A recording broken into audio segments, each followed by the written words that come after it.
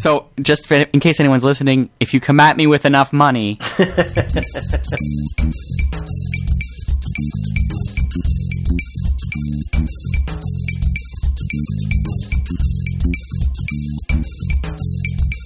Okay, let me hear it. Give me your enthusiastic voice. Oh, no, I can't.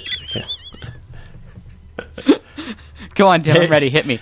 Hey, everybody. Welcome to episode 63 of the More Than Just Code podcast. My name's Tim Mitchell, and I'm in Toronto, Ontario, and I'm joined once again by my co-host in Whitby, Ontario, Aaron Vey. Hey! And I'm also joined by Jaime Lopez in Seattle, Washington. How's it going? And we have Mark Rubin down in San Jose, California. Hello. There you go. See, I think I was the most enthusiastic there. Well, yeah. Yeah. Whatever. I take it back, Tim. You sounded pretty enthusiastic at the beginning. Did I? There. Okay. You did. Sorry. Okay. Yeah. But you're no, so fake. I could tell that it wasn't real. Oh. That I wasn't really welcoming everybody to the podcast? He wasn't enthusiastic. Oh. The enthusiasm was fake. Yeah, so if I wasn't enthusiastic, I'd be like, hey, everybody, welcome to the 63 of the More Than Just Code podcast. My name's Tim Mitchell. I'm Toronto, Ontario. Blah, blah, blah, blah, Aaron blah. Vey, Whitby, Ontario. Yeah. Yeah, that would be my I don't give a shit intro. Looks like the embargo on the Apple TV just let up. Mossberg's review is up. Oh, is it? I'll bet that others are near at hand.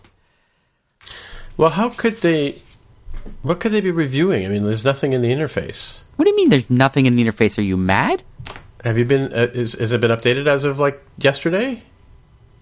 Well, Last time I looked at it, it only had, like, you know, music, iTunes, yes. test flight. Right. No, that has not settings, changed, of course. But I think the reviewers would have a chance to look at at some of these apps, right? And Yeah. quite likely to review the functionality of the Apple TV, which is quite different from the existing one. You know? That's true. Yeah. Yeah. So you know, let me browse this review here while you're doing whatever Sure. it is you do. Yeah, he's got the Netflix app here. He's talking about that, and Siri. He's got some drawbacks and missing features like 4K. Inability to restore apps and settings from your old Apple TV. That's hilarious. I mean, they're totally different. It's a fresh start. Siri search doesn't work in the App Store. Well, there's a hint. I didn't even know there was going to be an App Store. This is my big question, right? Like, how are we going to get the apps?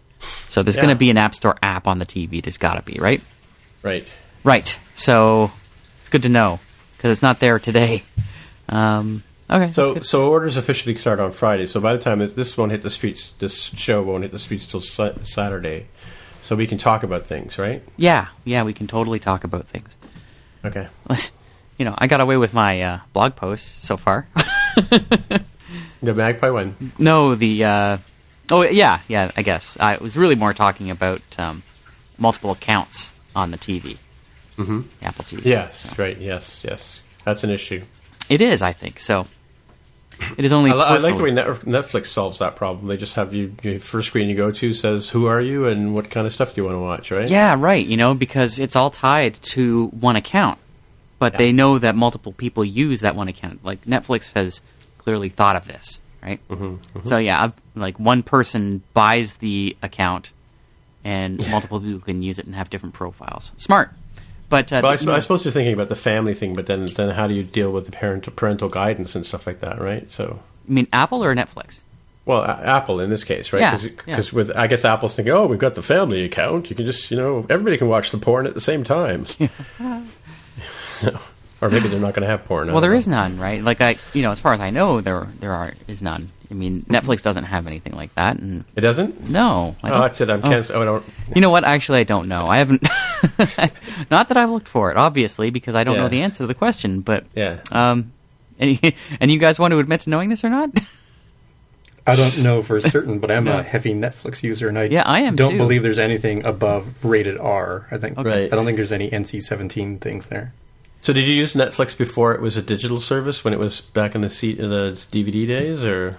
No, but I had friends that did, so we just kind of mooched. It's like, oh, I've got this movie. Okay, great, I'll borrow it tonight, and then I'll throw it back in the mail for you. Yeah. I used it back then.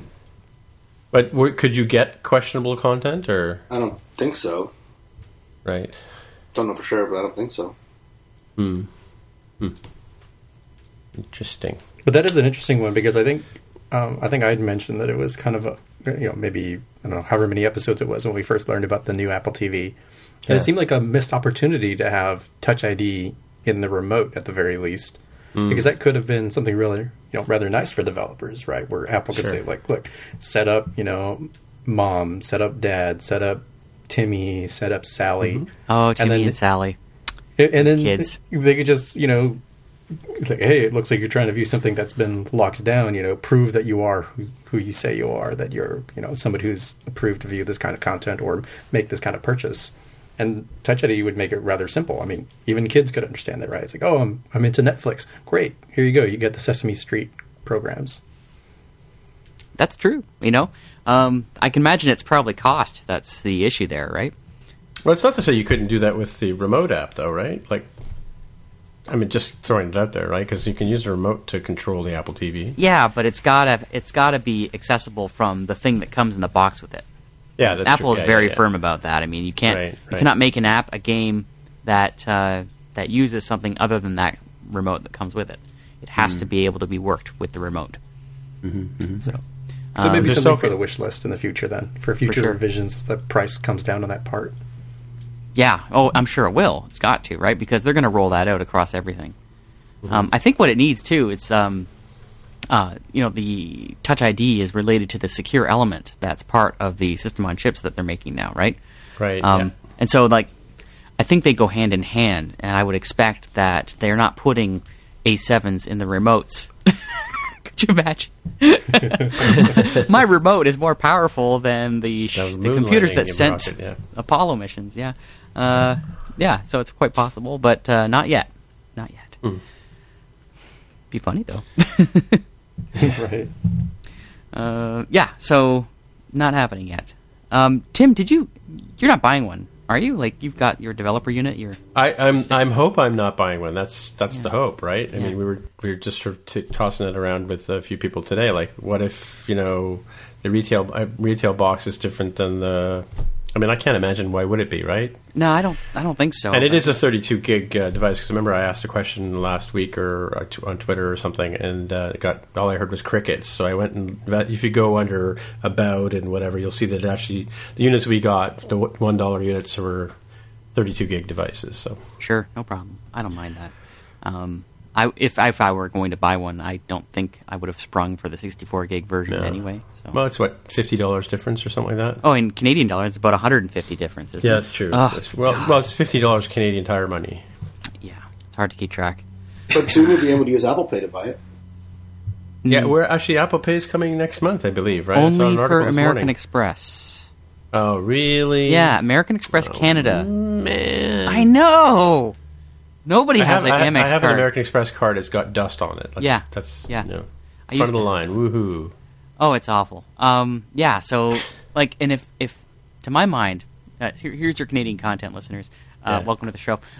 In my mind, Apple actually going public with that announcement suggests that they have nothing else going on in the Apple Pay. With the big banks, you mean? Yeah, with any of the banks or the retailers or anything. Wow. Nothing. Which They've means only had 4 months to work on it. 4? Like a year and 4. What are you talking about? Oh, that's true. I don't know what Apple Pay is. I'm a Canadian. Exactly. God, they're nowhere. All they have is American Express. I just want to. Here's a real announcement today. No, I'm sorry, Walgreens announcement today. Oh, yeah, what was that about? Whatever. Well, I saw that in the bylines. What's the Walgreens announcement about their mark? So they're going to have a integrated consumer rewards card. One of these. Oh, okay, yeah. Things that everyone has, right? Where you you swipe it and get some discount or something, and you earn points. So they're going to have that as an Apple Pay. Okay, that's cool. Card pretty soon. Yeah, that's cool. Yeah. I was going to say, just as a real-time follow-up for you, Mark, I was happened to buy a Starbucks the other day and saw a sign. I can actually pre-order my coffee too. I just can't pay for it with Apple Pay. Yeah. I have to say, I use that every day now. I use that pre-order. Really? Yeah, one of the most brilliant additions in history, I think. What, not having to talk to people? No, you still have to talk to people. You just don't have to wait in line. Yeah, that's true. Oh, yeah. kind of So Just go over usually to at my barista. Starbucks, the one I go to by my house, it's pretty crowded in the morning. Oh, yeah, for sure. You know, if I hit it at a bad time, I could be standing in line for 20 minutes, Really? Wow. which is no fun. So seriously, you would wait that long for a coffee? Really? Well, it's been known to happen. Yeah, you don't know that it's going to take 20 minutes when you first get in the line. That's the problem. That's true. Yeah, that's true. That's the problem. Yeah, but with this, it's great. Yeah, by the time I drive to the Starbucks and walk to the counter, it's there waiting for me every day. Well, here in Canada, we have Tim Hortons on every street corner, so we don't have to worry about that. If it's crowded at one, you go to the next one. Well, we still have Starbucks in every corner, but it's still crowded, at least around here. Yeah. I don't think I've, other than, like, because I always go on off hours, but I can't, like, when I've been in San Francisco before WWDC, that's where you go and have breakfast before you head down and walk down through Union Square or whatever, right? But yeah, it's always packed in there for sure. Yeah. Yeah. First thing in the morning, just before people start working, it can get pretty bad in terms of lines. I'm surprised they don't have drive-through Starbucks in California. Oh my God. Do they not have those in Canada? Is that not happening? Well, I laughed because I remember first time I went to Seattle, I wanted to go see where the Apple Store was, and it was in the middle of this mall, and it was like, the stores were in the middle of the space, and all around it was parking lot, right? And I was just commenting to my buddy there, and he's like, "Yeah, this is the way it is out here on the West Coast. It's like everybody drives everywhere, right?" Sorry, Tim, you're betraying your I live in downtown Toronto nature. They do have drive-through that's true. Starbucks in the suburbs. Oh, really? Yeah, well, there's one in there you Whitby. go. What do I know? Sorry. What do I know? I don't know what you know. Drive-through cash machines, drive-through... We can't... Well... So David Pogue has posted his review now of the Apple TV. Okay. So the embargo is definitely off. It's out. So he's kind of panning it, actually. He's talking about the features, but he says it's buggier than the deep woods. Really? That's what he says. Wow. Yeah. So, may not be a slam dunk. Wow. Yep. Well, Mossberg always sort of likes Apple stuff, right? Yes, he does. He's a big fan. Has iMore got something out yet, or who? iMore? Not that I see. Well, I'm just watching my Twitter feed, and when it comes up, I'll let you know. Real-time feedback. Okie dokie. Yes. Okay. Sorry to interrupt your coffee. So talk. we were actually, I guess, in a roundabout way, we could segue over to your article, which I guess we sort of covered already. Is the fact that you posted an article on your blog and it got picked up by the Apple TV Weekly people. Hooray! About the lack of user accounts on the Apple TV, right? Is that what the gist of your article was? Right, yeah. So this kind of occurred to me as I was building Magpie for Apple TV, which I released last week, and Apple approved it today, I think. No, yesterday. And so as I was working on it, the scenario entered my mind of say, my wife, who is also a Magpie user, by association, takes pity on me sometimes. And thinking to myself, okay, so we've got this Apple TV, and I'm looking at my collection of videos on this in this app. But how would she look at her collection? And it turns out like that's not readily possible, because Magpie, like many apps that Apple would encourage you to build in this way, using CloudKit, has your data connected to your Apple ID, which you log in through the iCloud panel on the Apple TV, just like you would on your iPhone or on your Mac. You go into the iCloud section of the settings and you enter your details, and that is your account for the entire device. This works fine for the iPhone and the iPad and your Mac, typically, I guess. Not so much for your Apple TV, because once you're signed in that way, you can only see the data associated with that Apple ID. And so if you want to have a different user go in and see their stuff, you've got to actually go to the settings and sign out, and then sign in as another user, which is a laborious process on the Apple TV, given that you have the remote. So I do have a question though about how Core Data and iCloud kind of work together, or how iCloud works in general. Is there not can you not have a local store in your app, like a persistent store or Core Data kind of thing? Like, I mean, what I'm thinking is, okay, so you have iCloud for the management of the data, but why couldn't you in the front end of that on the app itself create user accounts for your program? Okay, so you can store files on the local device, but there is no documents directory. Okay, you can only use the cache directory. Mm-hmm. So you cannot have a persistent store that you can rely on to be there. Right. So you basically have to pull your data from the cloud, and whether that's from a server or from CloudKit, it's entirely up to you.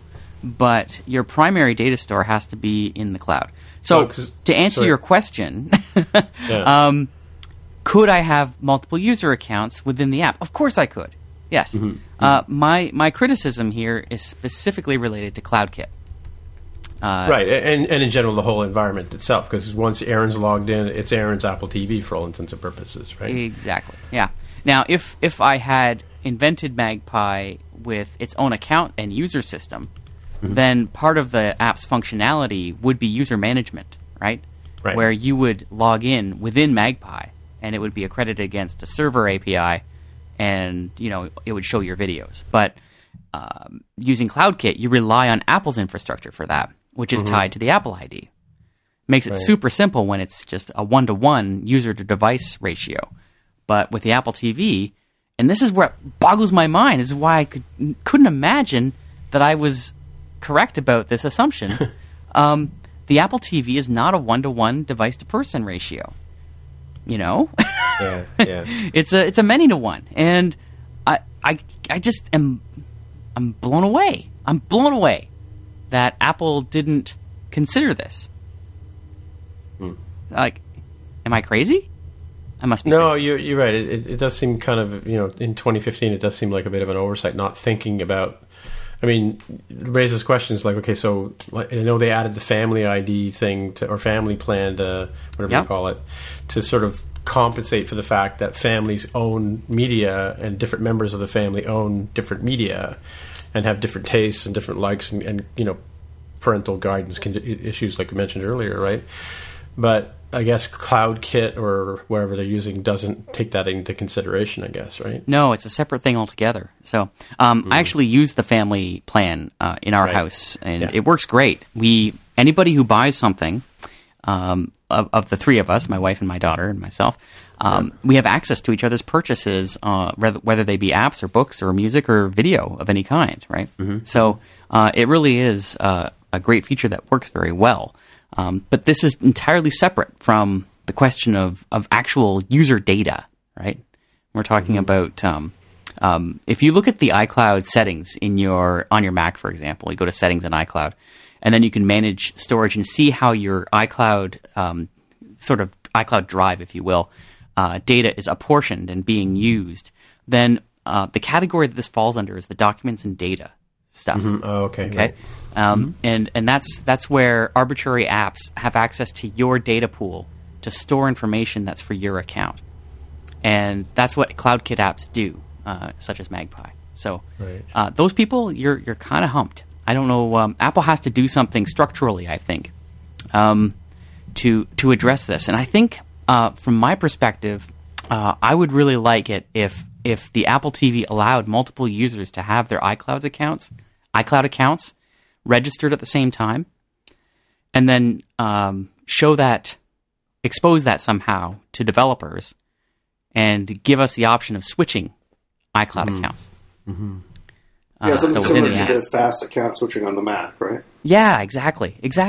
Yeah, I think that would make a lot more sense, and hopefully maybe in Apple TV OS 2, or 10, because they actually tvOS is version 9. Oh, really? Yeah, if you look at the documentation, it's tvOS 9. So they just decided to number it the same as iOS because they go together like peanut butter and jelly.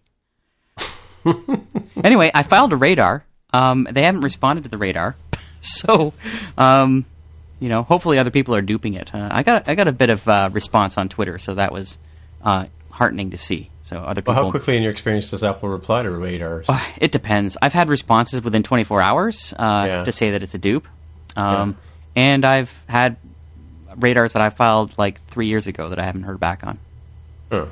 Yeah, because I filed one a couple of weeks ago and still haven't heard anything back yet. No, but I haven't gone back to check though. So now, like, I think you get an email. I think when they reply to let you know the status of your radar. And if you haven't heard anything, it's because they haven't responded to you. Yeah. Actually, it was a funny thing on Twitter today. You know, Cable Sasser, the founder of Panic Software. Okay. He went to Cupertino and took a photograph of Apple's corporate headquarters sign out the front of it, and it's off center, and really? like the I can't remember what the wording was, but it was like one infinite loop or something like that, and it was just a touch off center. It was a little hanging to the right a bit, and so he filed a radar. No way. Where he said, do a better centering job on this, and he filed a radar. He did it today, and he got a response today. Wow. Just basically saying, we're closing this because it has no value. Go to apple.com/feedback. Suffice to say, the other radar, I guess, hashtag, where, certain people do get attention, because Cable has a lot of followers who are at Apple, right? Oh, it's true, yeah. And so they would have been able to see his radar very quickly because he gave the number in a tweet. And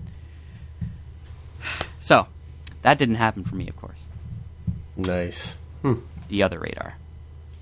Gonna have to get another Twitter account and a website, and oh well.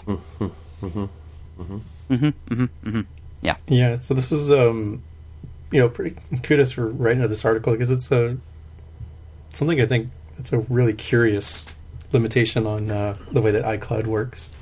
And in thinking about it, the other thing that I remember as a limitation is in the criteria for transferring an app. So if big money came and you said, you know what, I'm going to sell Magpie for $1 million,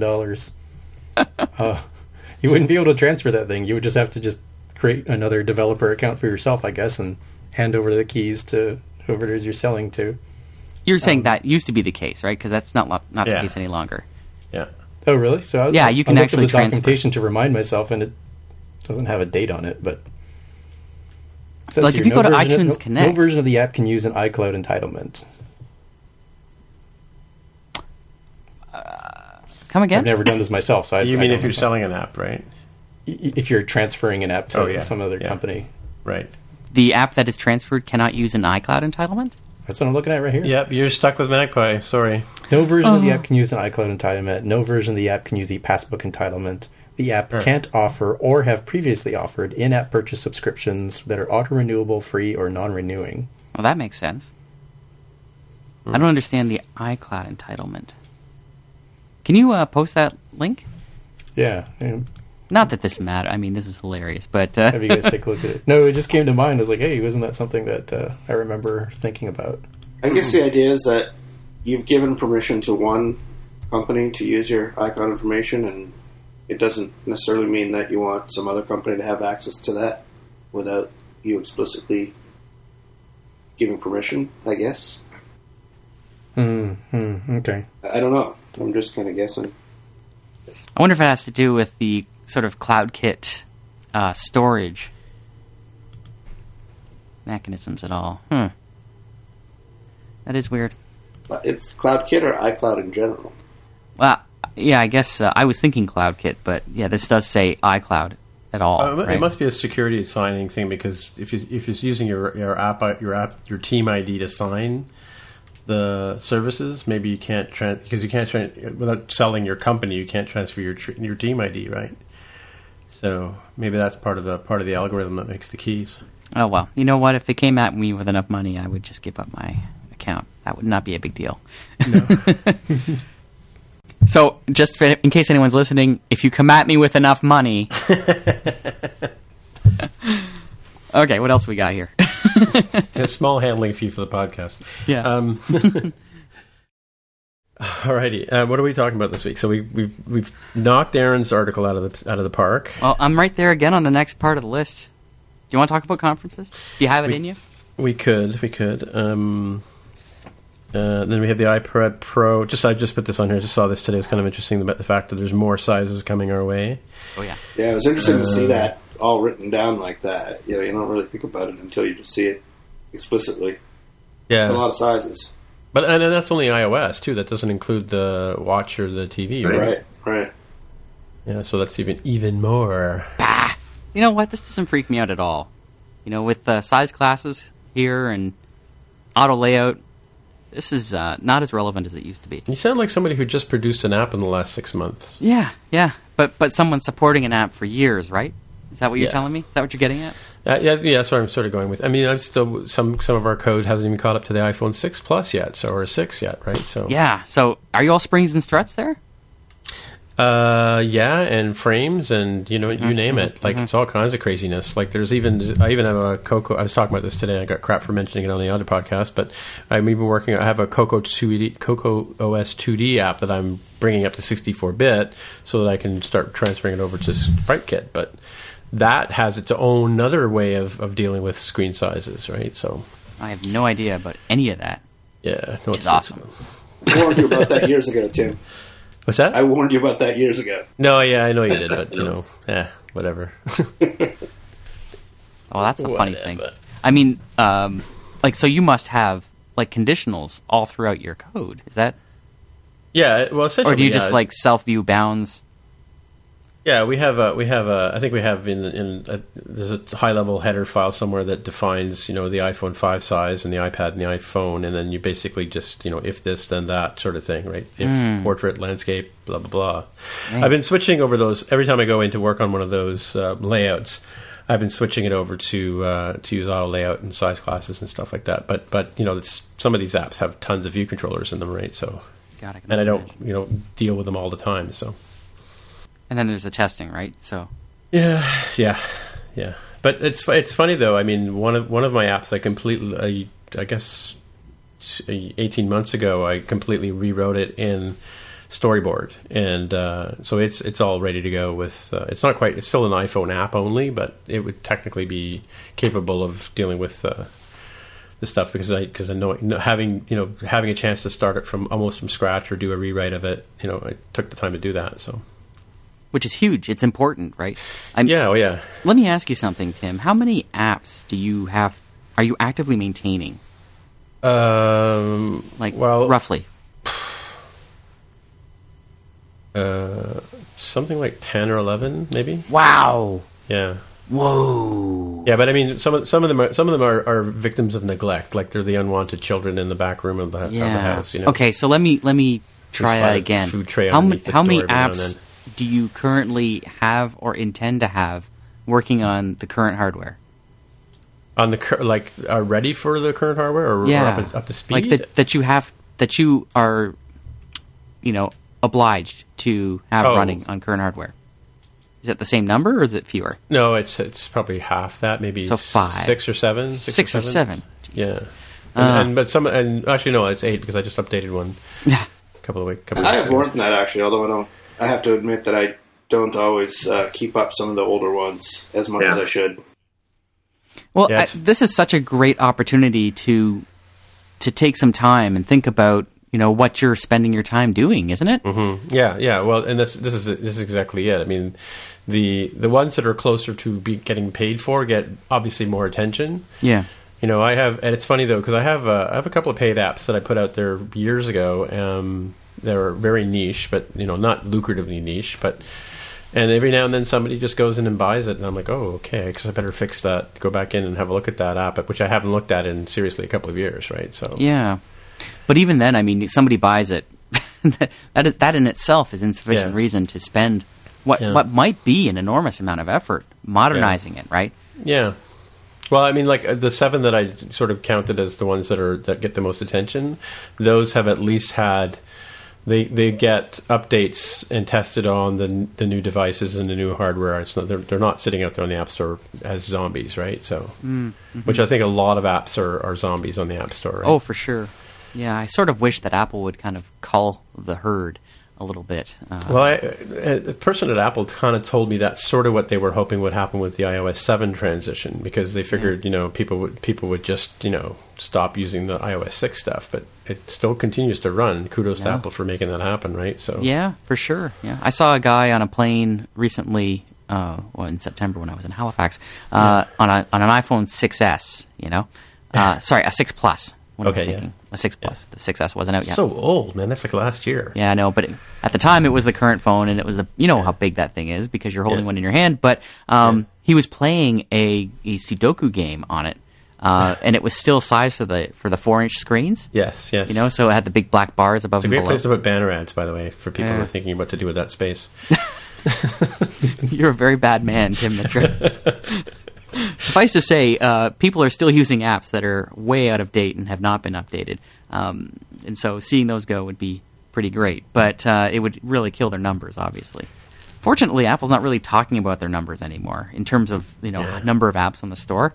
I think once it hit a certain point, like 1.5 million or something like that, it's become less important, less of a distinguishing. Well, I think that's also the changing the guard. I think that because Tim Cook didn't do any of that stuff at the last talk. I obviously didn't have time for it, but because they used to always sort of get up there and talk about the number of devices and the number of users. So I think it's just everybody just knows now. It's like, they're the Ma Bell of technology, right? So, yeah, for sure. And I hate to be gloomy, but there might be another reason. There might actually be more Android apps out there now than iOS apps. Yeah. If they start throwing around numbers, that could be very... Oh, that's true. Yeah, I don't know for sure, but... It's interesting. There was an article in the Toronto Star, I think it was yesterday, my wife pointed out to me that there was in the article, the gist of the article was it's better to buy an Apple product than it is to buy anything else, and it has to do with whether it's an iPhone or an iPad or what have you, because of the Hondas and the Toyotas of the world, of the auto world, they retain their value, whereas nobody wants to buy last year's Samsung or whatever, whereas they don't retain as much value as resale items. People are still buying iPhone 4s and putting them out there because they'll still run the current, or relatively run the current stuff, right? Well, the 4S, but not the 4. 4 is a dead stick. Yeah. Unless you're not talking about an iPad, of course, in which case you can't sell it. There was actually an article today saying that IBM has been shifting their internal users over to MacBooks instead of whatever previous Windows-based machines, just because the IT support costs are so much lower that the long-term cost of ownership for them is way more beneficial to have Macs than... Wow. It's the year 2000 just called. They want their story back. Yeah. Well, it's funny, it's funny though, Aaron. I did a study for a marketing company who made my jaw drop one day when they came to me and said, we're going to replace all the PCs with Macs. They already had, the studio and the creative teams were on Macs, but all their account agents and whatever were on PCs. And so I did a study. I made a quick survey for them, and they sort of said, how much time are you spending waiting for your client? Is your client waiting for you to answer a question that you have to look up on your computer? And I had just questions like that all the way through it. And how many times do you have to call IT for support? And the Mac people all answered never a problem. Don't have to wait.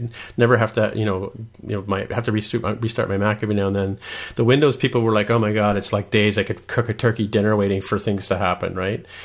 And the marketing people came back to me, or the owners of the company came back and said, you stacked those questions. Those questions weren't fair. And it's totally true. I mean, it is, unfortunately, the truth is that, it seems that on the Windows side, you have to do so much work to get the same amount of work done just because of the OS and what have you, right? That's been the story for decades. Yes. TCO has been... part of the dialogue of Mac versus Windows for so many years. Yeah. And great, it's still true. But it does seem kind of irrelevant now. Doing it now, though, is pretty significant.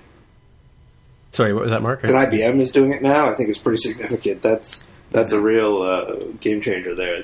Yeah. When IBM starts doing things, other people start paying attention and start doing the same thing. That's true. So it could be interesting. That is true.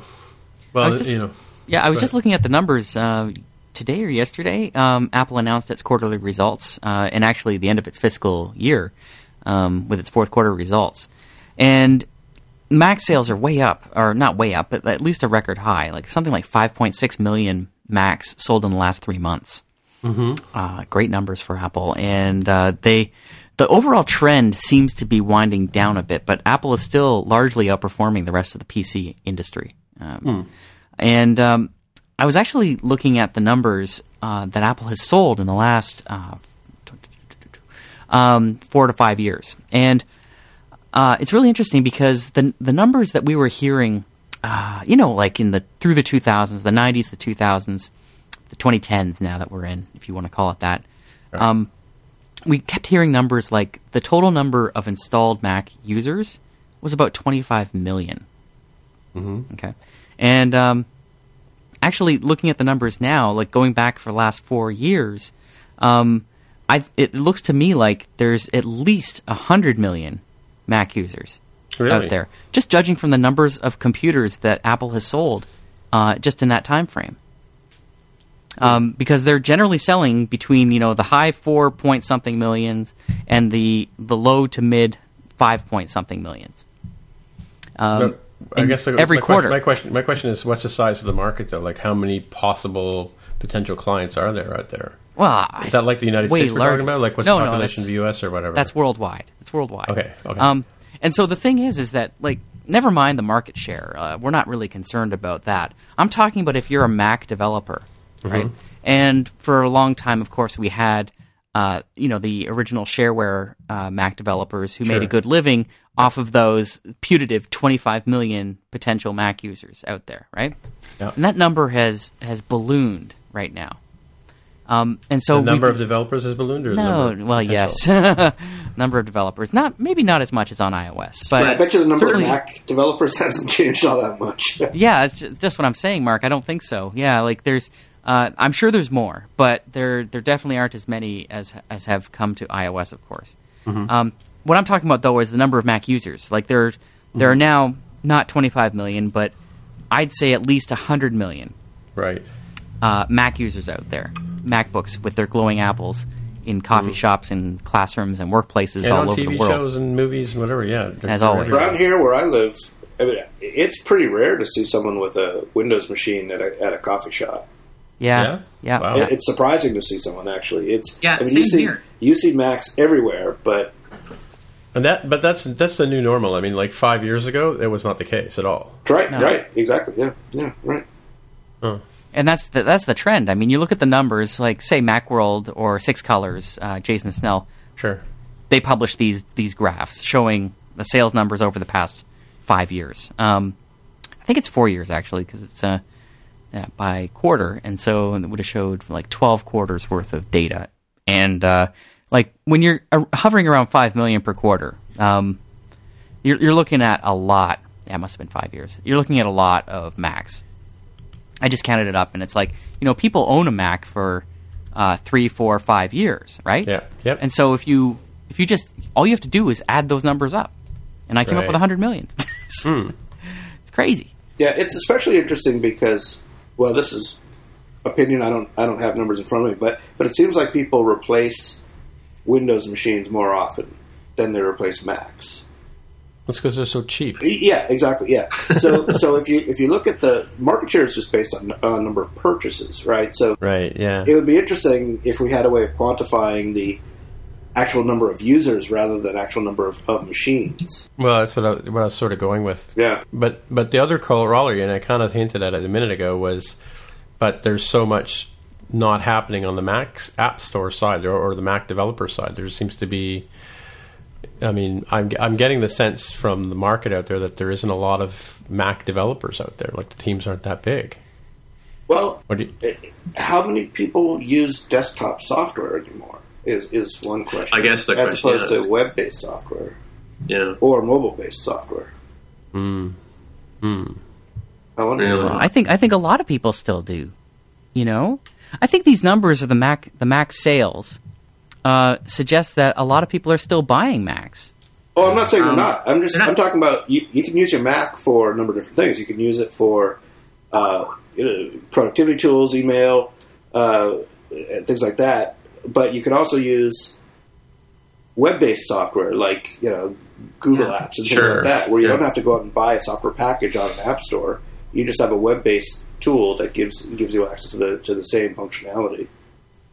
So it may be that the number of Mac developers is not really correlated to the number of Mac users, because there may be people developing for the Mac indirectly through these web-based channels or whatever. Possibly. I just pasted in a link to Jason Snell's summary of the results, and if you look at that page and kind of scroll down to quarterly Mac sales, it's one of the charts here, then you can see where I'm getting my numbers from. So, I think I just thought it was interesting because there have historically not been many Mac users, and I think the sort of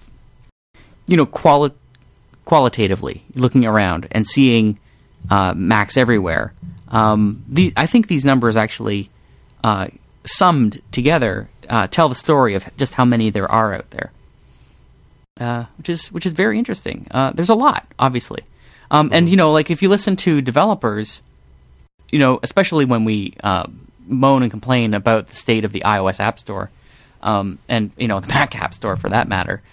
It still seems that your surest way of making a living is by producing a compelling desktop productivity app that is sold outside of the Mac App Store. Even more than iOS, you think? Yeah, right. Because you can't make any money on the iOS App Store because nobody pays for software there. That's true. Whereas selling it independently on your website, as they used to do, there's a very strong argument for continuing to do that. Take Dan Jalkut, for example. It's a pretty big leap, though, to make the assumption that if you do that, you can make money off it. Some people do, of course, but also some people make money off the app stores. I'm not sure that there's enough data to say conclusively that there's a higher percentage of people developing software in that model making more money than there are in other models. There could be a lot of people doing that and not making any money at all. We just don't have numbers on that.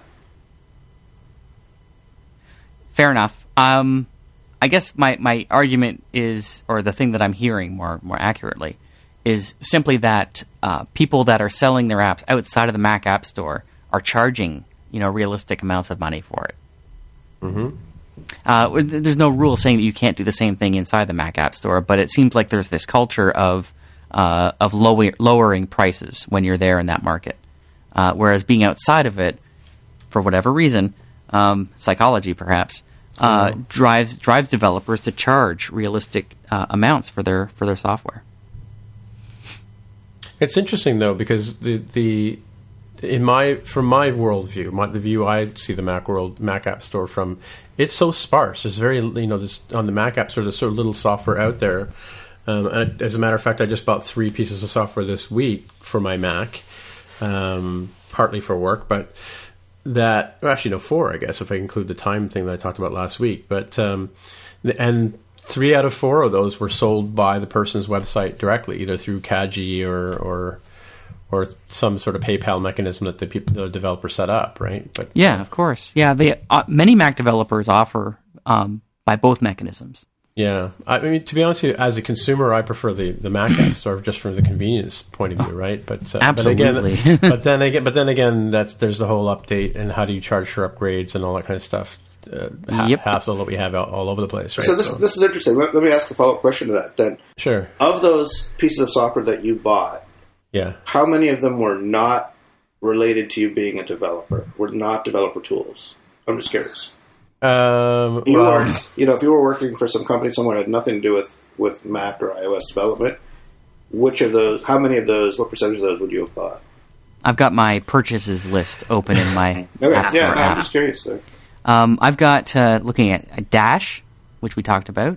Yeah. Amphetamine, which I use to keep my Mac awake while recording this podcast. Color Snapper, that's a developer tool. NetNewsWire, that's not. Twitterific. Paw, that's for work. Clipboard Manager called Copy and Paste. I think anyone would use that. SQL Pro for reading SQLite databases, work. Another one, a couple of SQL clients. Sketch 3, Slack, Thread 1, little known piece of software. Day 1, journaling app. Mm-hmm.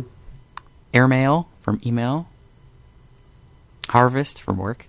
Textastic, text editor. Napkin, image annotation.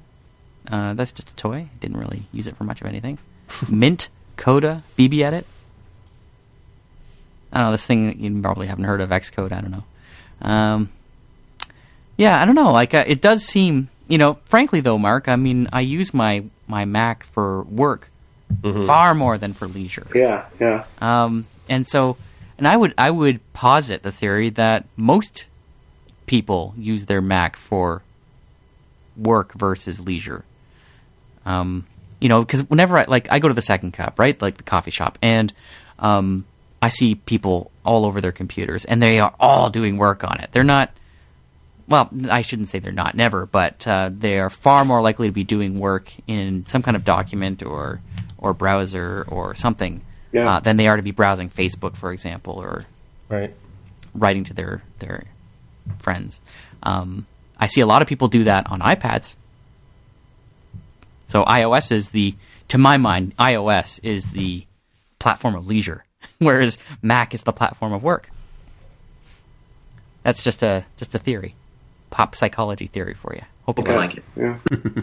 Well, so really, what I'm getting at here, I don't have any real conclusions yet or agenda here. I'm just kind of wondering is how much non-built-in Apple software does your average user work on the Mac? If you take away things like Keynote, and Microsoft Tools and things like that, how much desktop software does the average user buy? I don't know. It doesn't feel like it's that high. I agree with you, Mark. I think you're right. I don't think people buy a ton of software. Yeah. However, I think that if you're a developer, then the fact that there's, say, 100 million users now makes it much more likely that you can find a niche of users that would find your software useful. Fair enough, sure. And make your app one of those very few that they do purchase and download. Sure. Mm-hmm. Yeah.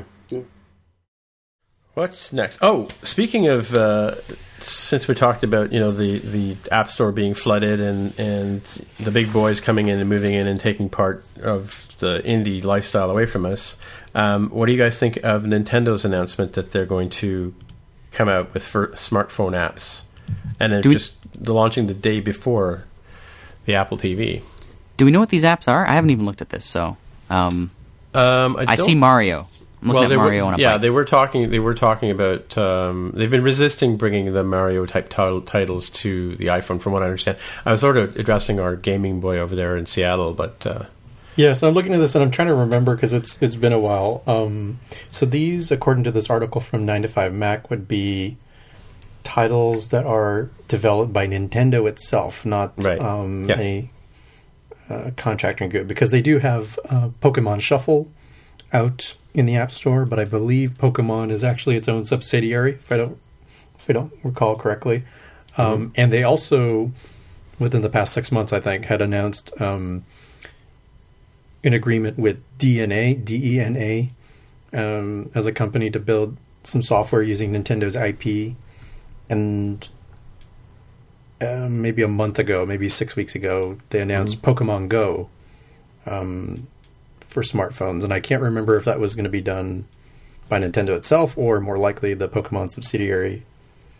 So it's very unclear to me as to what these games are. It's a huge watershed moment to have somebody with that sort of clout in the gaming industry to finally give in and see the reality facing them. Yeah, it's interesting the way you phrase that, because it may be that they just are finally seeing the writing on the wall that they need to do this in order to stay relevant. Yeah, it's rather unfortunate for them in that their Wii U console has not been selling very well, and it arguably has the best games out in the industry right now.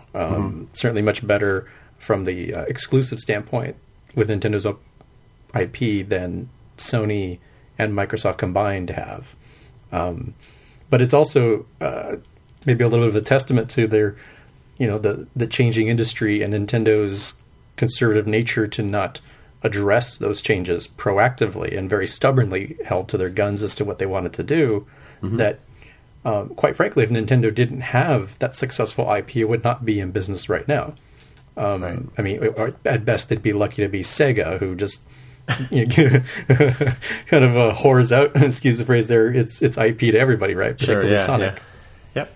But hey, I think it's interesting. It makes a lot of sense. If they plan it to work out with their upcoming NX console, the successor to the Nintendo Wii U.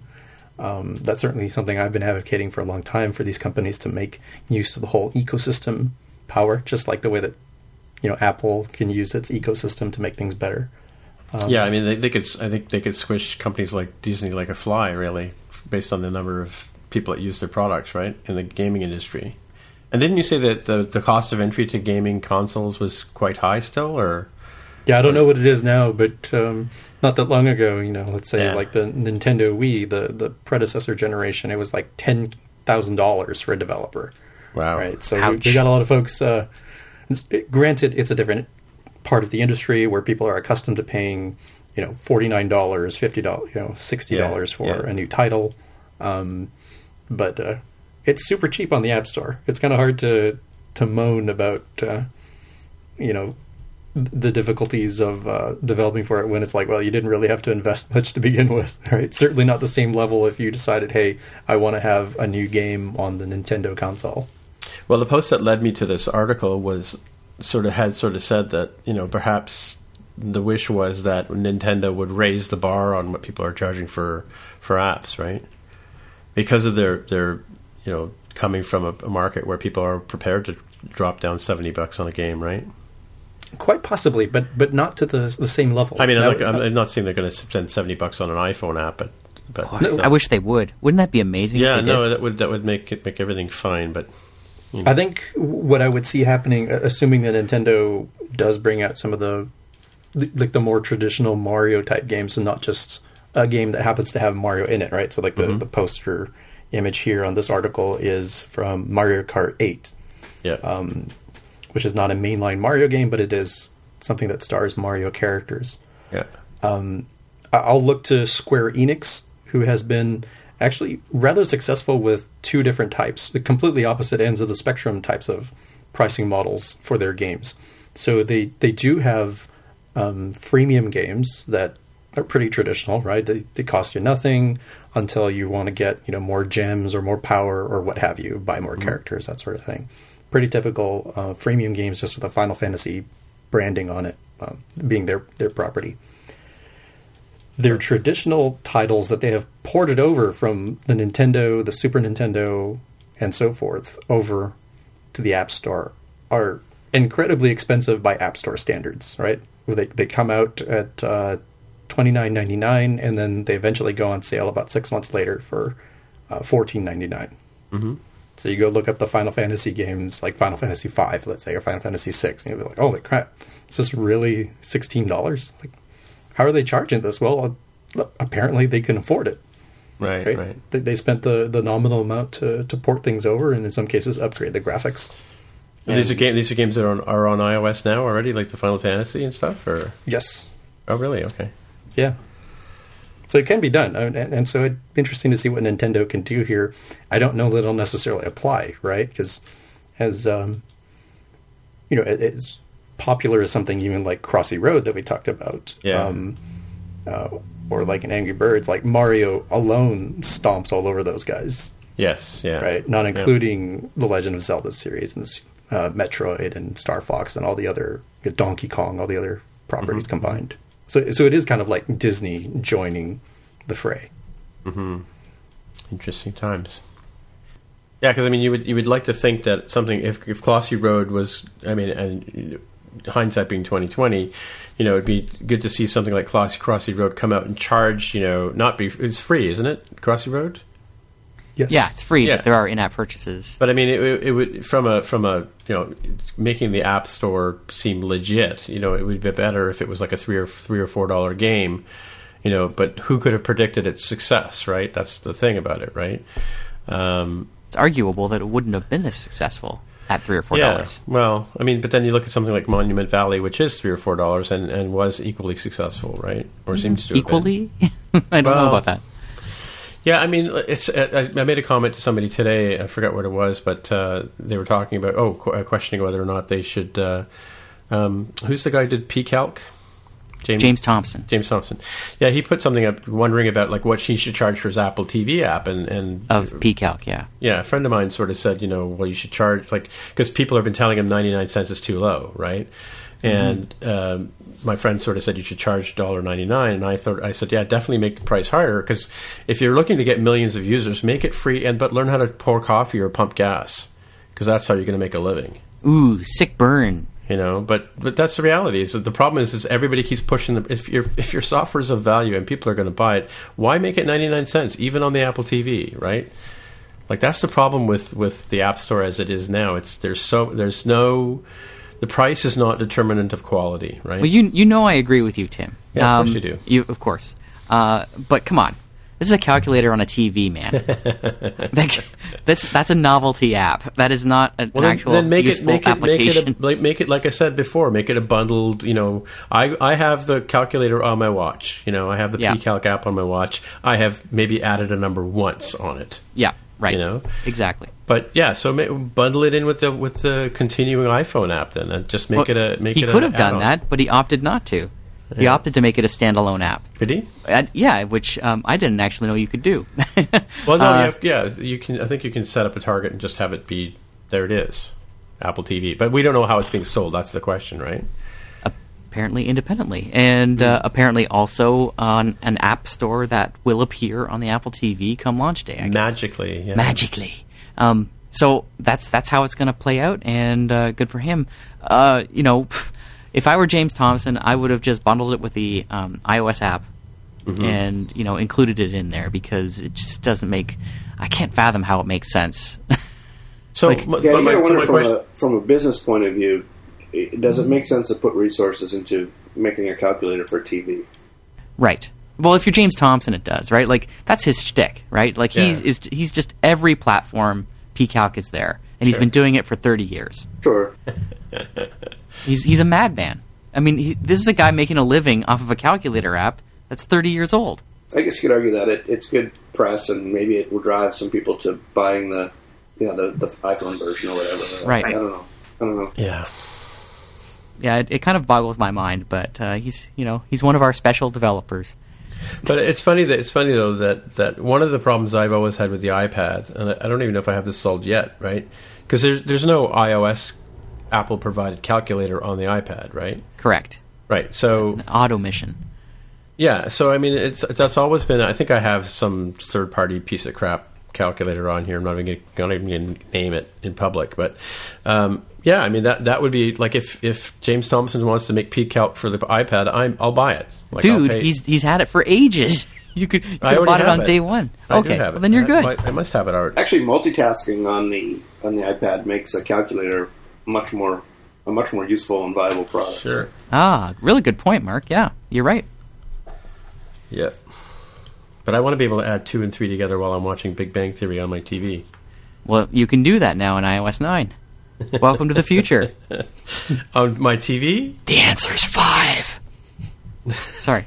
Here to help you. I forgot what the question was, actually. You wanted to add 2 plus 3 of watching Big Bang Theory. Thank you. Yeah, no problem. I suppose, if you think about it, I suppose it's not unreasonable that someone could come up with like a spreadsheet app for the TV. If you want to do your finances or whatever while you're... And then drag and drop it into your Word document? Oh, God. Yeah. Let's talk data manipulation, Mark. How does that even make sense? I don't know. I don't know either. It's a tough one because as long as you have AirPlay on the device, you'd be much better off using an iPhone or an iPad or even a Mac as the input and just have the TV itself just be a mirror. Just be a display. Yeah, true. Yeah. Actually, I did want to have a quick question for Aaron and what your experience was getting Magpie through the review, because this is like one of the first reviews that we ever had for an Apple TV app. Yeah. And I want to compare and contrast it with what Daniel Jalkut has been talking about with his experience, because he was a very grumpy person. Yes, he was. And you're grumpy, very happy. I am happy. Sometimes. Do you want to back up and tell them, Jaime, what happened with Dan Jalkut? So I only saw bits and pieces of the Twitter storm that he had, but I think he submitted an Apple TV app. Submitted an Apple TV app for a version of his. I want to say it's called Hush or Shush. It's Shush. Shush. Thank you. It's a white noise generator kind of thing. Like you just on iPhone, it looks like a little TV. It's got like the white noise static kind of thing, and you can fiddle with a couple of sliders to change the amount of static and noise, I think. And that's essentially what he wanted to do for his Apple TV app, and Apple rejected him, saying this doesn't seem like it's like it does enough to qualify. Really? Yeah. Yeah. They accepted Magpie? Oh, shut up! Sorry, it was a perfect setup. And but the funny thing is that Dan Jalkut went kind of on a tweet rampage when that happened. He played it cool at first, but then went on about Apple being the arbiter of what constitutes a useful app on any of their platforms. In this case, of course, the Apple TV. Suffice to say, the more he thought about it, the more upset he got. And is there a way, Jaime, of linking to a tweet storm? Because that would be terrific. I'm not sure, but it was rather.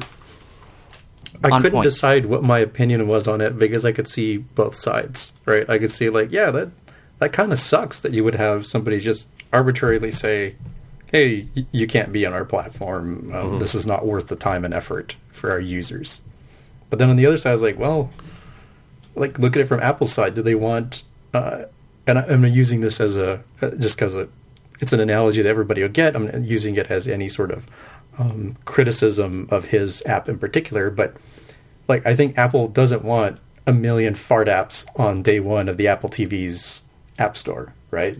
I think they'd much rather have 100 really good quality apps rather than a million, varying degrees of quality. Some great and some terrible. That is the case. I think they're harsher right now for at least the first release. Yeah.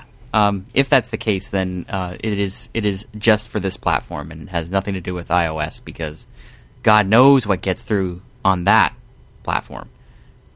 It's kind of nuts, the garbage that they let through. Never mind the stuff that is just of low quality and of questionable utility, but the stuff that literally rips off other apps and tries to scam people into downloading and paying for them instead of the actual successful app. Apple has fallen short in a lot of cases in screening the App Store from garbage. So in that sense, I'm firmly behind Dan Jalkut in the sense that who is Apple to determine what people get on their TV? Maybe the idea of having a TV that looks like it's displaying static and sounding that way is something that people would want. That would even pay money for. But, I don't know that Apple should be the one to decide that. On the latest episode of their podcast, Core Intuition, they talked about this thing. And Manton Reese, his co-host, was saying that he thinks anyway, and I agree, that this app will almost certainly make it, if he tries again, of course, that will make it through App Review if he tries again a little later after the initial rush is off. It seems likely. I think the focus or the intensity for quality will die down a bit after the platform is out there to play for a while. Everyone agrees. Awesome. I actually do agree, because looking at the App Store's history, it's actually a lot less restrictive now than it was in the early days. Yeah. So your second question, Jaime, was about how it was developing Magpie for it, and it was really straightforward. I attached the iOS binary the tvOS binary to my iOS app, which seemed to be how iTunes Connect does it. And uploaded the build, submitted it, and I think it was 3 or 4 days before it was approved, and then it went through, and it is apparently going to be available on day one. Did you do any test flight with it at all, or? No, I didn't use test flight. I was just building it myself. My beta developers never really cared about the app, so I don't really have any beta. You could have testers. asked me. I just happened to be sitting here with an Apple TV doing nothing with it, right? So. Yeah. Oh, that's kind. Instead, Tim, you'll get it when it comes out tomorrow, I guess, or is it the day after, Friday? No, it's well. Well, I know it goes on November sale 4th it goes on sale Friday, but I think deliveries are November 4th. That said, a friend of mine just tweeted it. He got a delivery notice that his Apple TV has left the building. Yeah, I have a feeling, given that the embargo has been switched off this evening, just as we started recording tonight. I have the feeling that the App Store is going to go live tomorrow. You think? I'm going to say it right now. Okay. Well, Yeah. you heard it here first. You heard it here. No, you didn't. Well, I guess you did. But it'll be way too late. It'll have long since been live by the time this podcast goes out. That's true. Suffice to say, I think it's going to go live tomorrow because it feels like we've hit some kind of turning point, and we know people are going to receive their shipments on Friday for sure. Those that got the expedited delivery will receive their units on Friday. By that time, the App Store has to be live, right? Oh, really? Okay. Yeah. True story. So. Yeah, I read somewhere that Best Buy is taking orders for store pickup on November 4th, which is beginning of next week, Next right? week, yeah. Next Wednesday, yeah. That Wednesday? Yeah, the 4th is next Wednesday. So, other than that, pretty straightforward. I mean, it's basically iOS, right? Last week I wanted to mention a couple things because I was in the midst of working on it then. Sure. Some of the things that are odd about the tvOS is to do specifically with things that you have to do to support tvOS. And two things that I'll mention, and one of them is the focus engine, which is the method that users have of navigating around the interface. Because you're using a touchpad remote, you are basically moving a virtual cursor along the interactive elements in your application. Right. And so I was really surprised that Apple didn't do more to give you the effect that you see in default and other sort of standard UI kit elements. Like if you put a UI button on a view, for example, that'll automatically be focusable and will have an appearance. So if you move your cursor on top of a UI button, it'll get larger, right, and get like sort of a shiny effect on it, big drop shadow. But if you have like a UI collection view, and your UI collection view cells are custom cells, then nothing is going to happen when you focus onto them. You have to adopt a couple of methods. Yeah, the little sort of twisty effect that they use, the 3D effect. Yeah, that twisty 3D effect is not like a thing that's available to you. Oh, really? Okay. Yeah. So if you've got your own custom view and you want it to receive focus, you have to implement a method in the case of UI collection view in the UI collection view delegate in order to listen for when you receive focus, and then to build your own custom animation. Right. To show the item being focused and going unfocused, alternatively. Right. So there's no, as far like, and if I'm wrong, please, for God's sake, somebody tell me. Although I spent quite a bit of time working on this, so it's too late. It was kind of crazy because I was like, okay, well, it looks like Apple's standard sort of zooming in effect is quite elaborate, and it has, not just does it like kind of zoom into view, but you can actually kind of like hover around it and like tilt it and look at it with weird shiny lights and stuff on it, right? Yeah. Like there's no like one method call that you can make to have that happen for your custom view. Did you download that UI kit catalog I was talking about? Yeah, I had a look at that.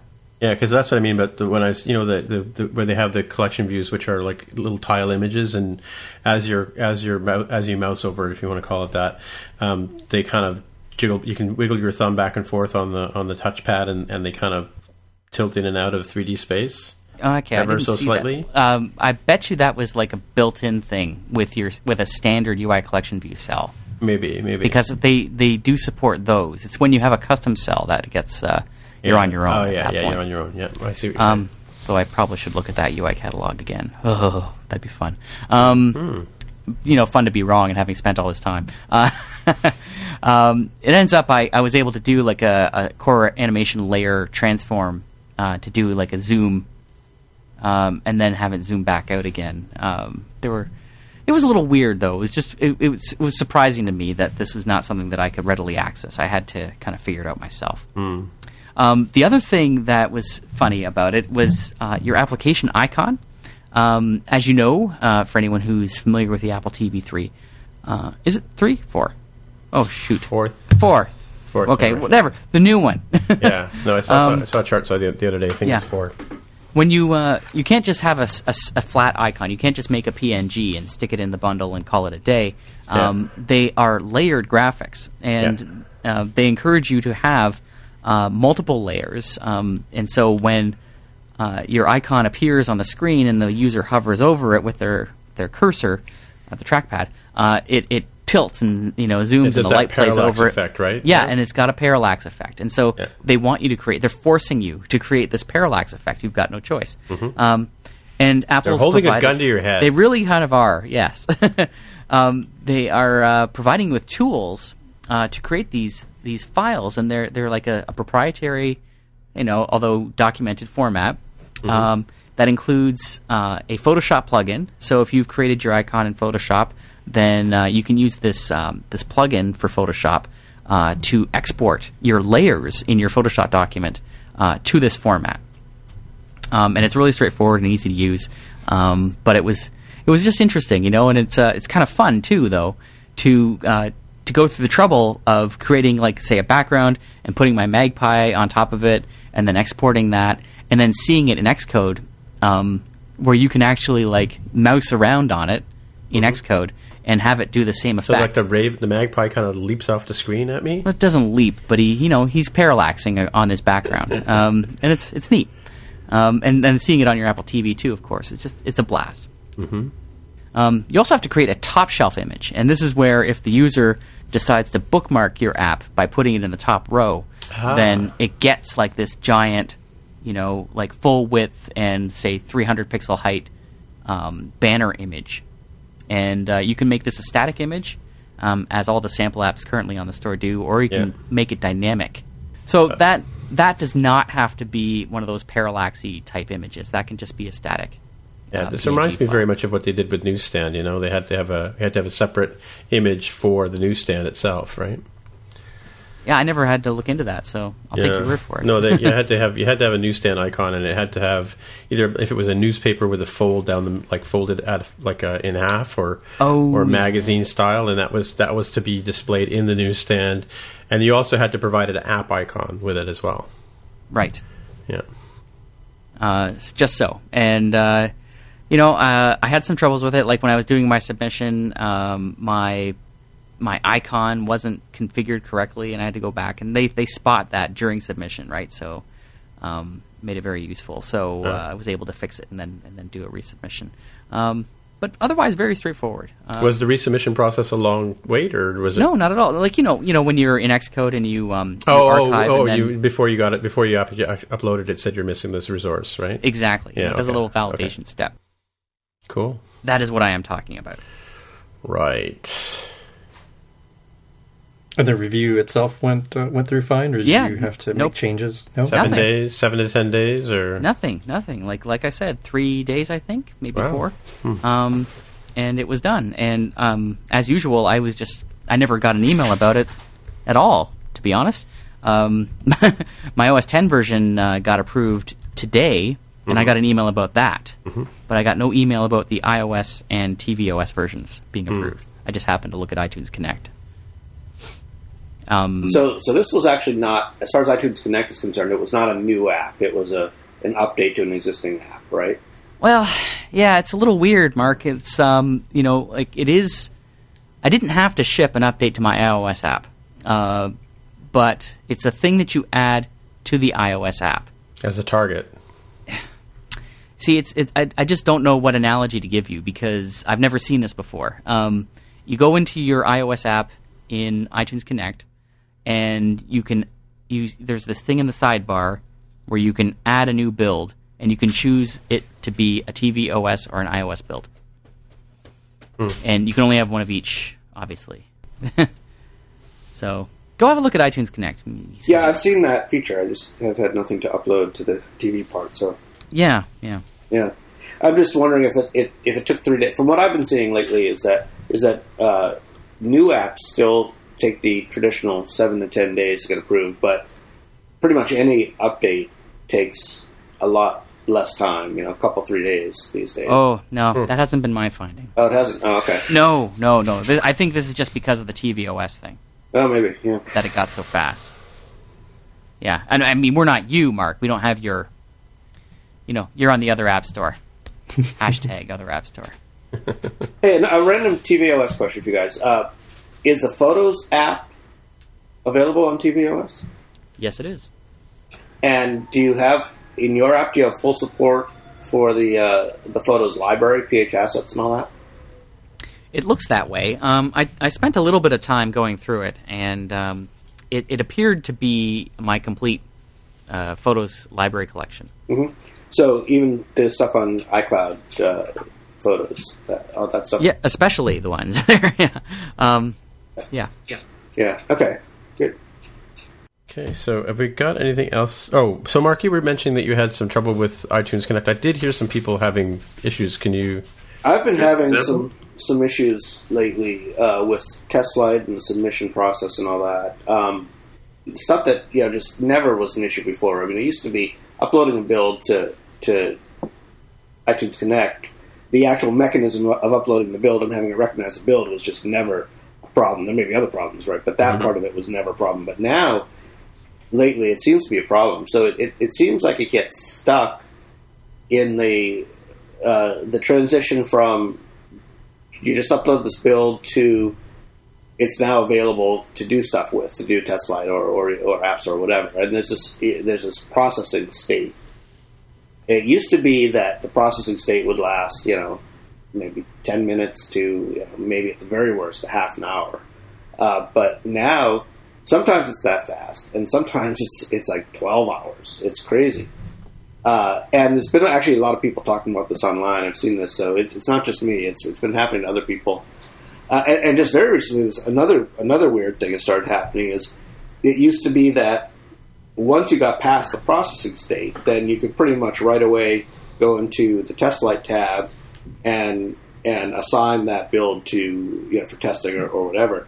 Now I get this. It's happened a few times. This very strange behavior of, first of all, the app doesn't show, the new build doesn't show up as it being available to internal testers like it used to immediately. And when I say used to, I'm talking about ever since they just did this recent change when iOS 9 came out and Xcode 7.1 or Xcode 7 came out.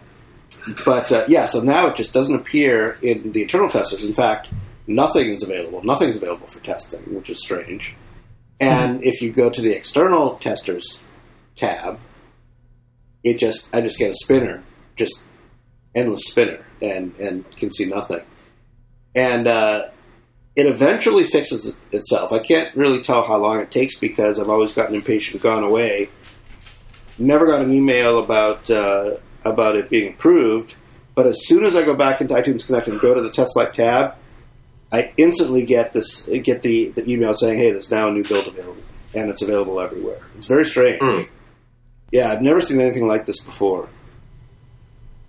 I've never seen the latter one, Mark. I'm not using test flight as much, but the first issue you talked about with infinite processing, I have seen that happen before, and of course I've heard other people complain about it. Yeah. One thing that I've heard people talk to me about is to upload another build. Like the first one didn't take, so do another upload and that one will take. Well, that has maybe a 50% success rate. Yeah, I know about that one, and I've definitely tried it. Yeah, I don't know. It may just be because I do daily builds now for this product I'm working on, so I'm just doing so many that maybe I'm seeing these these things that happen a certain percentage of the time more often than anybody else, just because of the number of builds I'm putting up there. Yeah. It's some weird stuff. It's very inconsistent too. I've tried to correlate it with time of day, or with some other things, and I just no, can't find any kind of correlations. Strange. Well, now that you mentioned that daily build process, yep. I have heard things about TestFlight in particular being sort of intolerant of many builds. And I'm talking multiple builds a day, not like necessarily one a day. You are limited to 2 TestFlight builds a day. Yeah, that's what I thought. Okay, so I wonder if it's related at all. I don't know. Maybe. I don't know. But I'm just doing one a day, and so, I don't know. Apple and web services together again. Yeah. It's funny, I went to a website the other day and it had web objects. Oh. This one definitely just started happening when they switched over to the new iTunes Connect, so I wouldn't be surprised if there's just some bugs there that still have to work out. Nobody here would be surprised, Mark. No, not at all. I'm also seeing Xcode 7.1 at least being pretty crashy. I don't know about anybody else. Yeah, not crashy. I've seen some weird things, but not crashing.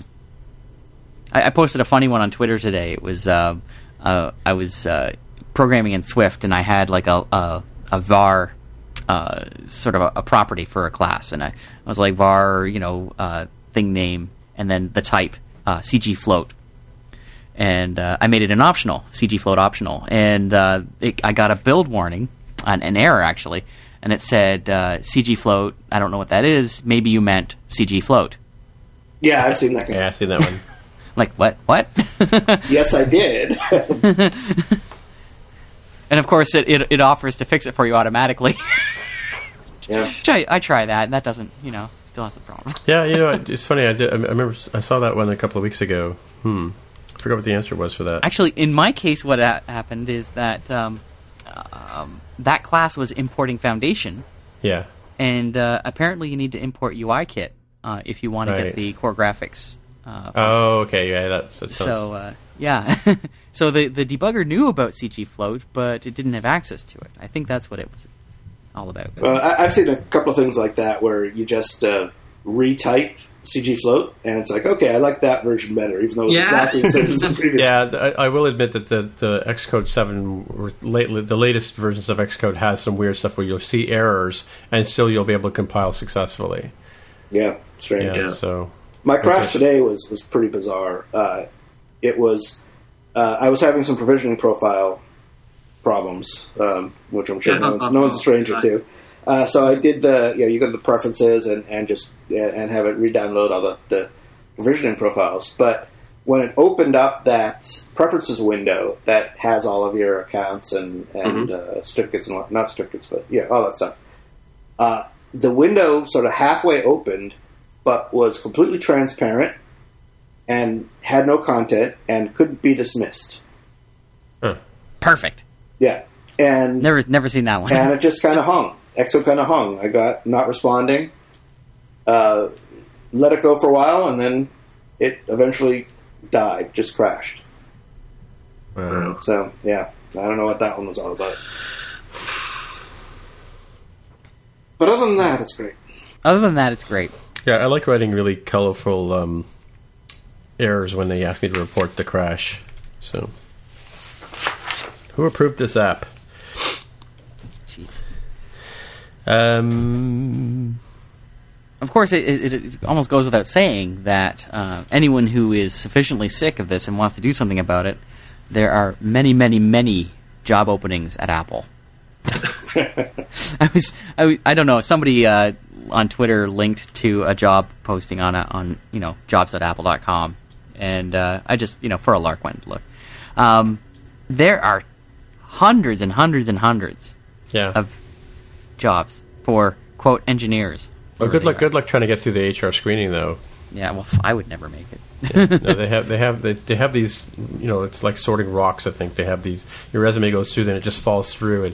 You got to know someone. If you want a job at Apple, you're crazy. But if you want a job at Apple, you need to know someone who can sort of guide you in, lead you right to the hiring manager, and get the process going That doesn't always work. I actually spoke to one of the people I'd be reporting to and didn't get the interview. So, well, you also got to be the right fit for the job. Yeah, whatever. And I'm not ageism. saying, I'm climbing ageism. Oh, you want to talk about that? Yeah, He's pulling out that card already. Yeah, I mean, shit. I'm getting anxious about that. Well, you guys got 10 years to go before you get to my level of ageism. All right, let's go around the table like we usually do. Enthusiastically, let's go around the table like we usually do. And see if anybody has any picks, and we'll stop it there. I got picks. I'm so excited. All right, what's your pick? Okay, geez, I'll tell you my pick already. Gosh, don't have to be so excited. You're freaking me out. So some time ago, there was a Kickstarter for a project called the Hub Plus, and this is made specifically for the new MacBook, the 12-inch MacBook Retina. And because it only has a USB-C port, there was quite a considerable amount of interest in this project, which is a piece of hardware that connects to your USB-C port in your MacBook and gives you like a whack of ports. A pass-through USB-C so that you can charge your It does MacBook. actually have an, okay. Yeah, this Hub Plus does. As well as a panoply of Ethernet. Is it Ethernet, right? Does it have Ethernet? No. Anyway, it's got a whole bunch of ports on it, including a battery. Like, you could use it standalone and plug your iPhone into it and charge it. It's pretty cool. Unfortunately, they mismanaged their project, I think, and it doesn't look like they're going to be delivering this anytime soon. They got like 8,000 backers, and they got like $800,000, but they have not yet been able to deliver. And so it's looking like this thing isn't really going to come to market. But in other news, Mac Rumors today posted a link to another hub made specifically for the MacBook, which is a Type-C hub adapter. And it looks really sharp, and it is actually shipping. You can buy it for $40 US, and it plugs into your USB-C port and gives you 3 USB ports, what is this? You know those Card different readers. cards. Yeah, SP card card readers. reader. Yeah, Yep. two types of card readers. But no What it does pass-through not, USB. yeah, it does not give you a pass through. I was just about I almost jumped all over this and hit buy, and then I just saw that little note. Oh, by the way, it doesn't include a USB Lame. Type C. Like, what? So you can't charge your MacBook while having this thing plugged in. So I went to the website actually. Like it's called the Satechi. I don't know if I'm pronouncing that right. So bad. Satechi, maybe. And they have they've got a video showing how it works, and it's actually much smaller than it looks in the photographs. So if you see it in the context of a MacBook, you can see just how small this thing is. But they have a support tab, and one of the questions is, does the hub have a pass-through USB-C port for charging the computer? And the reason it doesn't is because of expense at this point. I guess it would add a fair amount of cost. That's Mac, right? Yeah. Awesome. Hey, Mac. Mac is upset about this too. So the reason they didn't do it is because of cost, because I guess it would add a lot to include that USB-C capability, pass-through, et cetera, electronic, et cetera, et cetera. I wondered if like you could, because there are USB things that you can plug into the wall, right?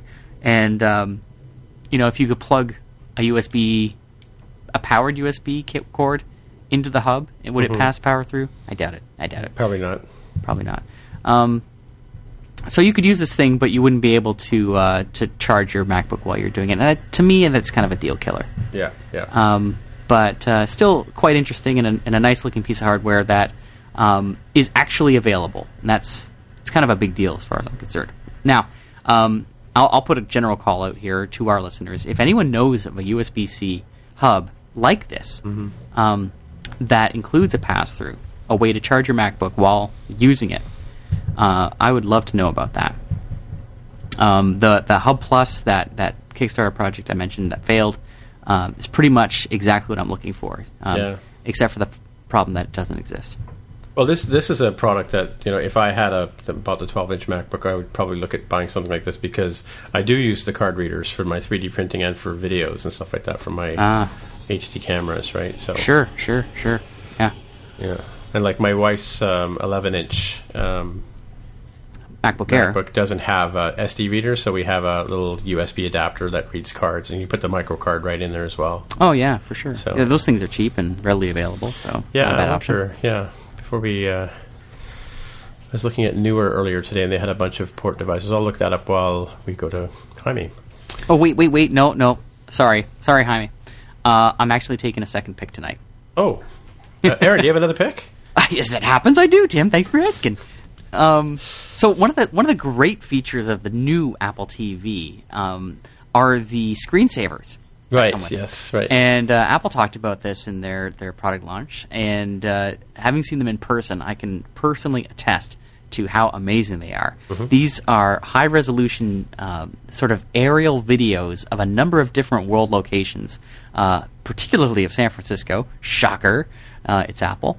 But also of New York City and the Great Wall of China and London along the Thames, and at different times of day, too. So there's like daytime, nighttime, and sunset type shots. So you see these locations in different lights, and they're beautiful. They're mesmerizing. Whenever they come on, I just sort of stop what I'm doing and I'm just kind of agog watching these videos. Well, guess what? Some guy, John Coates, posted on GitHub a screensaver that takes these videos and makes it available for Mac users. Oh, So- okay, that's what that was. Okay. Yeah, so if you've got like a big, beautiful, Mac desktop or laptop, and you'd like to run these screensavers on it, then this GitHub project will let you do that. You can go to the GitHub page, and it's got a really nice animated preview of the screensaver. But you just download the link, like read the instructions to install, click here to download, and then you get the actual screensaver that you can open up right in your system preferences. And it works just like any other screensaver does. Cool. Super sharp. Big fan. Go get it. Cool. That's it. I'm done. That's 2 picks. So real-time Price follow-up. I know you're a big Okay. fan of these, right? I love real-time follow-up. So there's a product called Thunderport that OWC sells.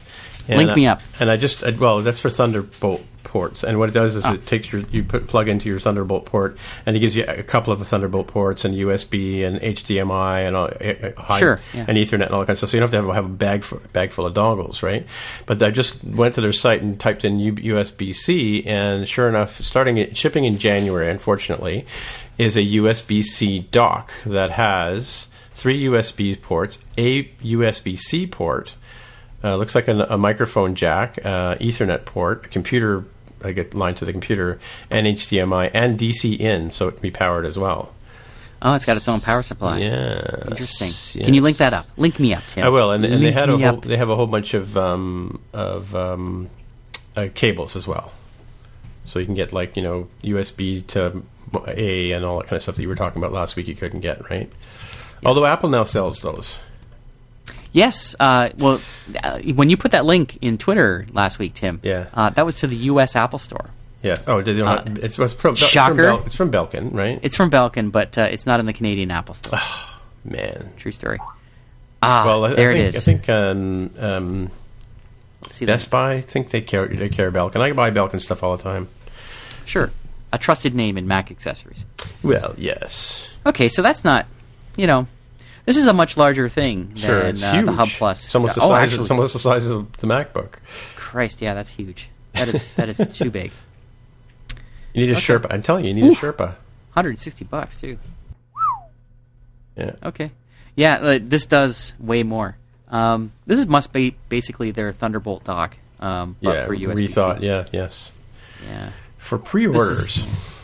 This is intended for desktop use. This is the thing you leave on your desktop, and then you bring it. So that's good. And actually for that, for a dock system, if you look on the market for docks, 160 is the right price. It's typical. It's a good price. But this is not what I'm after. I'm looking for something that I can put in my bag. Yeah. Sad. Yeah. I was trying. Okay. So, what's the biggest size drive you can get in the 12-inch? I believe 500 gigs. I think I maxed that out. Yeah. No, 512. You know what they say? SSDs. Yeah. Anyway, okay. So, Jaime, do you have a pick? I do, and I think I had played this one a while before. It's called Her Story. It's it's a game for the iPhone and the iPad. I had it on my list somewhere to talk about before and somehow forgot about it. Oh, yeah. Reason it came back to my mind is they won an award at Indiecade. So I said, this is good enough time as any to talk about it. And it's a very curious game because its premise is that your interface is an old computer, like a Windows 95 kind of computer. Carmen Sandiego, here we go. Maybe a little like that. The idea is that you are logging into a police computer database that has a whole bunch of videos from an interview that they had with a suspect, a woman who's suspected of foul play. And the only interface that you have is pretty much the search queries. So you could type in, murder, for example, and you'll search, and you'll only get up to 5 videos that matched those particular terms, or that one term, right? And then you watch the video, you listen to what she says, and the story unfolds from these different points in time that come up based on your query. So it's, from a gameplay perspective, it's relatively light, but from a story perspective, it's actually very entertaining. It's really hard to talk about the story without revealing too much of the plot. And in fact, there's actually quite a few folks who disagree about what actually happens in the game, because it gives enough clues and enough contradictions that could let you, believe what you want to believe, right?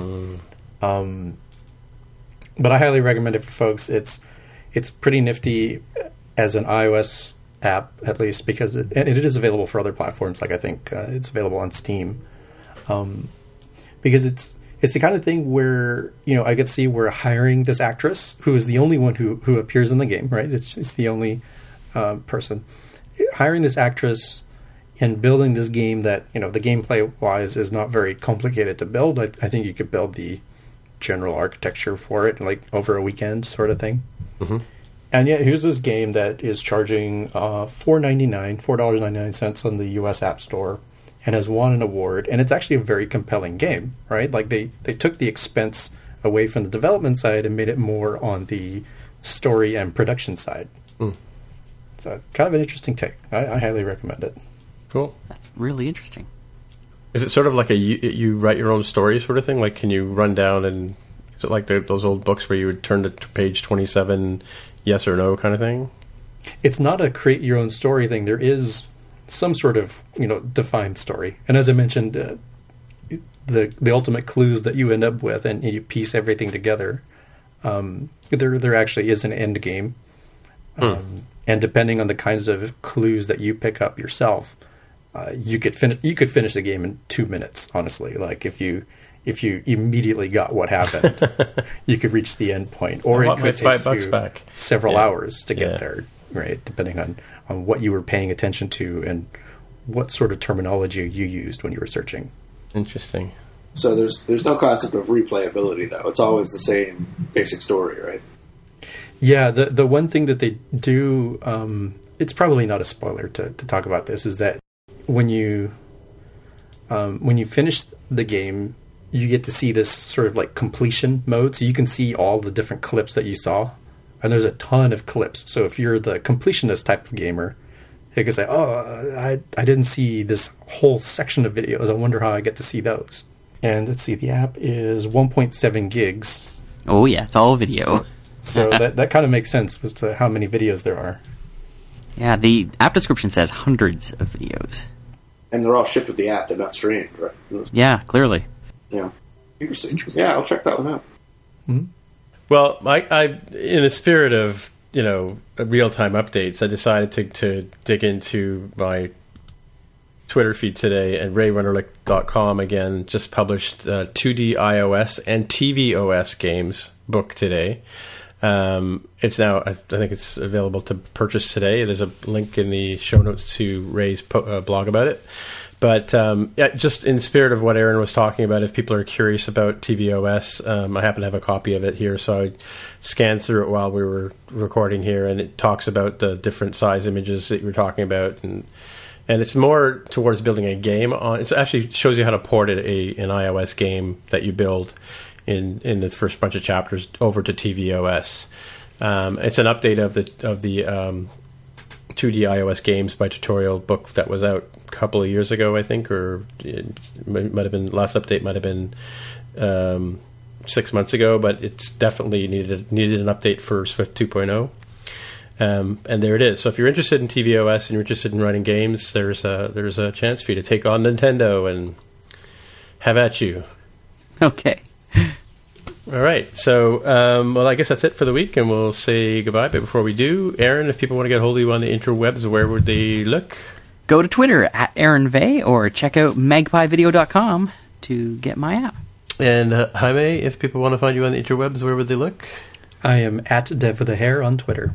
And Mark, by email, how people get a hold of you? MarkR@snapsoft.com.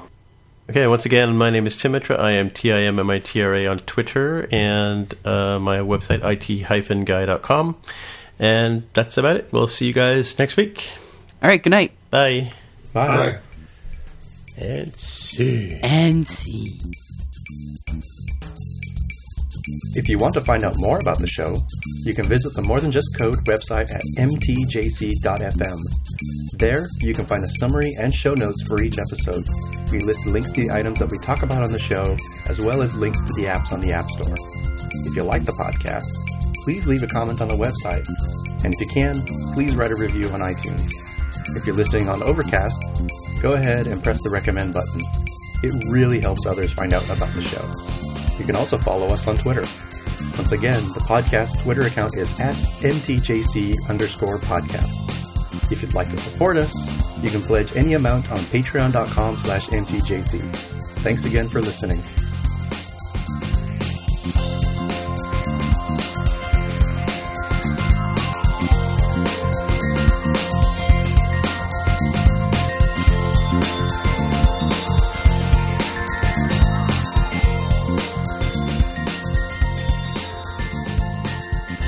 Hey, welcome Hey!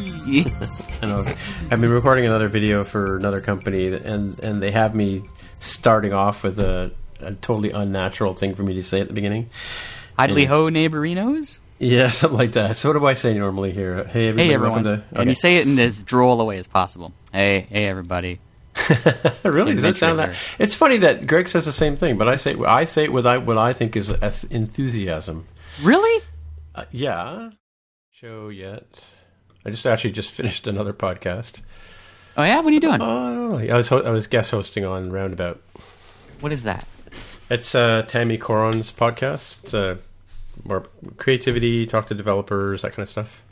Okay. Yeah. I'm not familiar with it. But Yeah. I mean, it sounds familiar. It sounds like I should know it. But Yeah, I remember the one time when nobody could show up and I spoke to Tammy. That's Tammy, right? Uh-huh. But I was on her show, I haven't been on her show yet, but I've guest hosted twice now, I think. So, yeah, this is my second time. Yeah, so the other host was sick today, so too late to cancel. Didn't want to reschedule. yeah. Was I busy at 7:00? That kind of stuff, Wow, so you just did one. Yeah. How long were you up there for? Well, 7 to... We just finished about 20 after 8, I guess. Okay. Mm-hmm. Well, how do you like them apples? Mm-hmm. Okay. Another bunch of white guys, eh? Well, a white lady. Well, I'm looking at their website, and it's just 3 white guys. Roundabout FM is the... Okay. Roundaboutfm.com. They're not the only Roundabout podcast. Oh, really? Yeah, there's a Roundabout... Yeah, I don't know, do a search. Roundabout.fm or... Yeah, So- roundaboutfm.com. Okay. Guess that's the way they decided to go. Yeah, there's another Roundabout. That's fun. Okay, I'm with yours. Huh. So, Tammy, Charlie, and Elaine. Well, 2 out of 3 ain't bad. Yeah. All right.